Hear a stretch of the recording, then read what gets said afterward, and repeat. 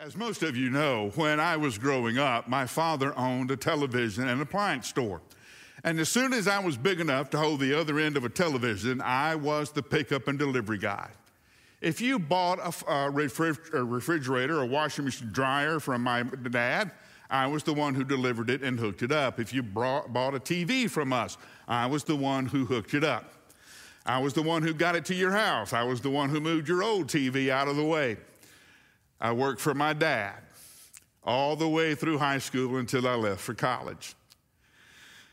Every now and then, my dad and I would be walking through the store. My dad would point to the store and he would say, "Son, one day this will all be yours." And inside, I would die a little. The very idea that I would spend the rest of my life opening that store at 9 in the morning and closing it at 9 at night, 6 days a week, made me crawl in a hole and die. That wasn't my calling. That wasn't my gifting. And finally, when I told my dad I was called to the ministry, I was released from that inheritance.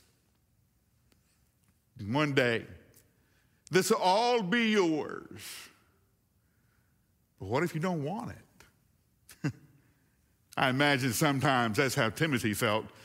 When Paul, his father in the ministry, would talk about Timothy's future as being an apostle, a church planter, and he would say to Timothy, "One day, son, all of my ministry will be yours." And Timothy would say, "But you're in jail." And Paul would look back and say, "Yeah, ain't it grand?" You get a little piece of this, still in the first chapter of 2 Timothy. Wherever you are, join us as we read this passage together.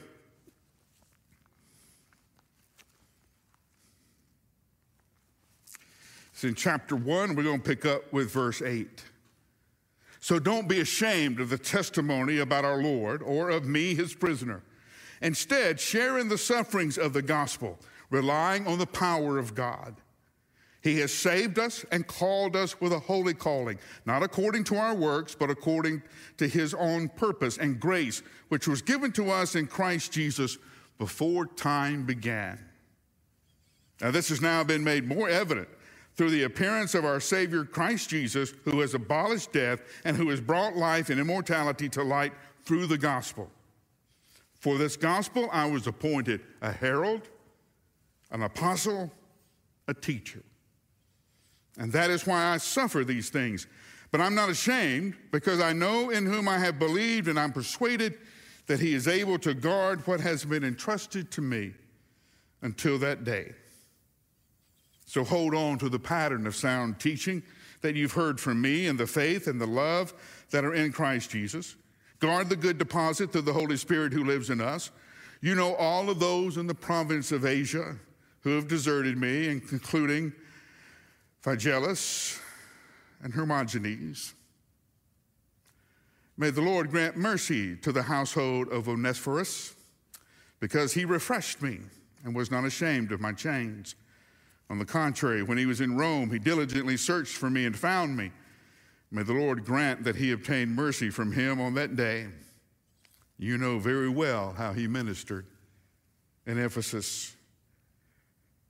For I'm not ashamed, because I know in whom I have believed, and am persuaded that he is able to guard that which has been entrusted to me until that day. This is God's word for God's people. Hear it, believe it, and live. Let's pray together.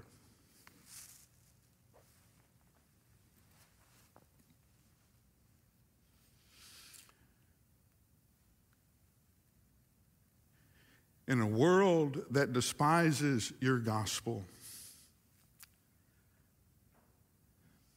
and makes fun of your name, sometimes we want to draw back. Sometimes, well, we won't say that we don't know you. We just won't speak up real loudly that we do. We pray more and more after this moment that we will be more like Paul, never ashamed, of the gospel, confident in the one in whom we have believed. And we pray this in your name. Amen. You know, sometimes being the child of a famous father is hard. Everybody in Huntsville, Alabama knew my dad. In fact, my brother and I used to joke that our real name was John Glennson, because everybody who met us said, "Hey, aren't you John Glennson?" Nobody knew us as Mike. Nobody knew us as Mitch. We were just John Glennson. There were some advantages to that, but there were some real disadvantages to it. Everybody knew who we were, so everybody would rat us out. My dad knew every move we made. And you know, it had to be that way some for Timothy. It's hard to have a famous father. I mean, everybody knew Paul. Everybody in the Christian church knew Paul. Everybody in Jerusalem knew Paul. Everybody in the Roman Empire knew Paul. And now Paul was in jail. What was Timothy supposed to do with that? How was he supposed to explain to people, some of whom have the same silly notion that you and I do, that once we start following Christ, everything just works out for us? You don't have to look hard for a parking place. You always get good checkups at the dentist, all because you are a follower of Jesus Christ. Paul wants to disabuse Timothy of that notion. It will work out, just not the way you plan. Yes, I'm in jail, but I'm not in jail because I did anything wrong. I'm in jail because I did it right. So, Timothy, are you ashamed of me? Are you ashamed of the gospel that I preach? I don't know why in the first chapter of this letter, Paul would ask Timothy such a question, unless Paul had gotten some kind of hint that maybe one of the reasons that Timothy wasn't as strong as Paul wanted him to be, Timothy wasn't as bold as he needed to be to lead the church in Ephesus, was because he didn't know what to do with the legacy of Paul's ministry. Here's Paul, dramatically called at Damascus, performing miracles, preaching in every city of the empire. And now, instead of being lifted up by the church, he's attacked. And the enemies say of Paul, must not be much of a prophet. He's in jail. God must not think much of him. He's in jail. So what does Timothy do with that? Does he mention Paul's name a little less? Is he slow to defend Paul when Paul is attacked? Paul says, be careful, because it's not me that you're ashamed of. It's the gospel. You see, I'm in prison, Paul says, not because I did anything wrong, but because I did everything right. You see, the world has a problem with the gospel. The world doesn't know how to answer it. And the world doesn't like that there is a King of Kings and Lord of Lords who owns all of creation and holds creation accountable to his will, to his teachings. So the world fights back. And when the world doesn't know what to do with you, when they cannot discredit you in somehow, or they can't out-argue you in some way, then they will put you in jail. They will lock you up. They will attack you. Now, it's not always iron bars, but they'll put you in jail just the same. And Jesus reminds us, when this happens, rejoice. Rejoice. Why? Because the world knows you're on Jesus' side. The world recognizes that you are one of his. The world knows who you are. And when the world can't shut you up and they don't know what else to do with you, they'll put you in jail. They'll push you to the side. So Paul says to Timothy, I'm here because I preach the gospel faithfully, and the world doesn't know what to do with me. The world doesn't know how to answer. Did you think that once you started following Jesus that everything would work out? Did you think that once you became a disciple that the world would just step back and let you pass? How does the old hymn say it? Must I be carried to the skies on flowery beds of ease while others fought to claim the prize and sailed through bloody seas? No. If you follow the gospel faithfully, you're going to have trouble. You're going to suffer. Jesus modeled that for us. Jesus promised it to us. At the end of John 16, Jesus gives his disciples these words, in the world you will have trouble, but be courageous. I've overcome the world. Now, all of us know this. Listen, when you are living with the world and you are going with the flow, as they say, then everything in the world is flowing with you. When you repent and say, I'm going to follow Christ, you're not flowing with the current anymore. You are walking into the current. Everything that was flowing with you is now flowing at you. And it gets hard.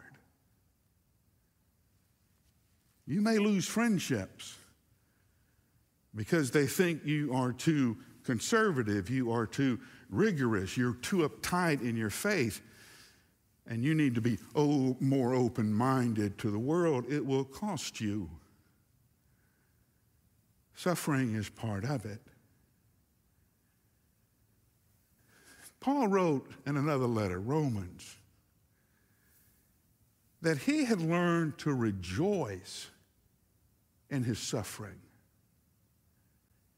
Why? We rejoice in our suffering because we know that suffering produces endurance, and we know that endurance produces good character, and we know that good character, strong character, produces hope.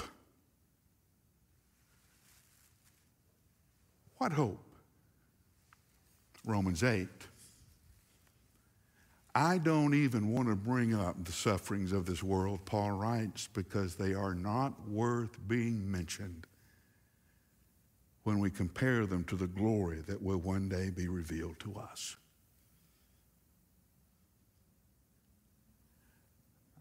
I want to learn to suffer, Paul says, like Jesus did. It's in Philippians 3. Where he says, I want to know Jesus in his resurrection. But that's not where he ends. You would think that'd be the end of it. It's not. It's the first part of that sentence. I want to know him in his resurrection. I want to join him in the fellowship of his suffering.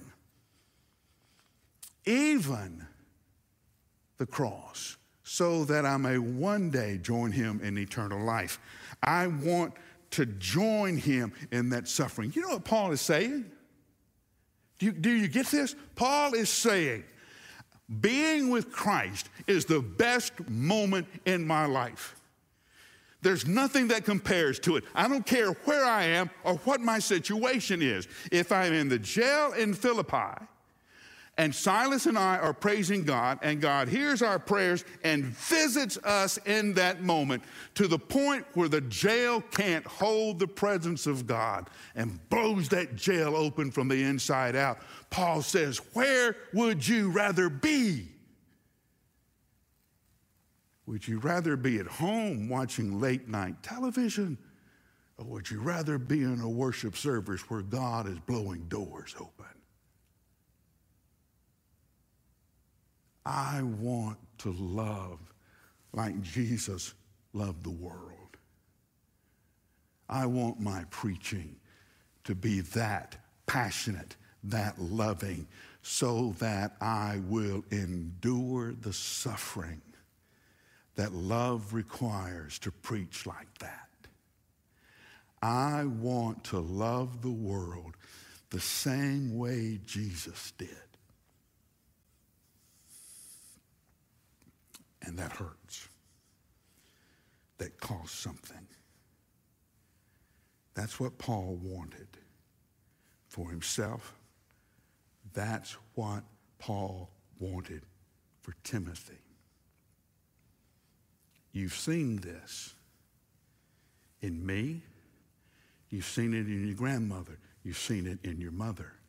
You've seen it in countless other witnesses. What loving Christ cost. What loving the world for the sake of Christ cost. You know what it takes. So hold on to it. This love of the world that Christ has placed in you, this love of Christ that now lives in you, this love for the world that Christ won't let you alone with. Hold on to that. And don't drop it when things get hard. So he asked Paul asked Timothy, can you hold on to this? Can you hold on like I held on and pass it to the next generation? Or are you going to drop it when the road gets hard, when the waves get high? Can you hold on to what you know? I know, Paul said. Yeah, I've had it revealed to me, but I have field tested it. I've seen what Jesus will do when I follow him faithfully. So Timothy, can you take the faith of your grandmother? Can you take the faith of your mother? Can you take my faith, Paul says, and make it your own? Can you hold on to it? And what about you?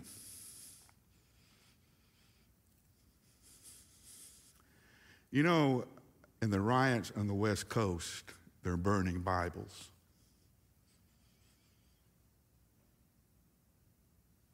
Can you love the world as Christ loved the world, enduring the suffering for the prize that is before us? Do you know that? Well, how can you know, Mike? That's always the question that's asked. How can I know if I'm really a believer? Same way you know anything. Somebody tells you. Did you know George Washington? No. Somebody told you he was the first president. Then you validated it for yourself. Same way. Someone would tell you, hey, I know a shortcut to the grocery store. And they'll say, go here and turn here and go this way, and you'll take 10 minutes off the trip. Then you drive it for yourself, and you say, wow, I saved a lot of time. See, somebody told you. Then you validated it. Then you believe. And somewhere, somehow, some way, somebody told you about the love of Christ. Now, you have validated it in your own living. So here's my question. Can you hold on to it when things get hard? In the world, you're going to have suffering. Jesus promised it, but be courageous, he said.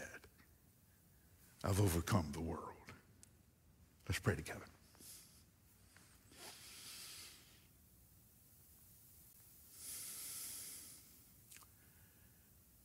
May we leave this moment confident as Paul, and able to endure the suffering for the sake of the cross, confident in the one in whom we have believed, knowing that you're able to hold everything until the day that you return. Find us faithful now to you, O Lord, even in this moment as you were faithful to us. And we pray this in your name.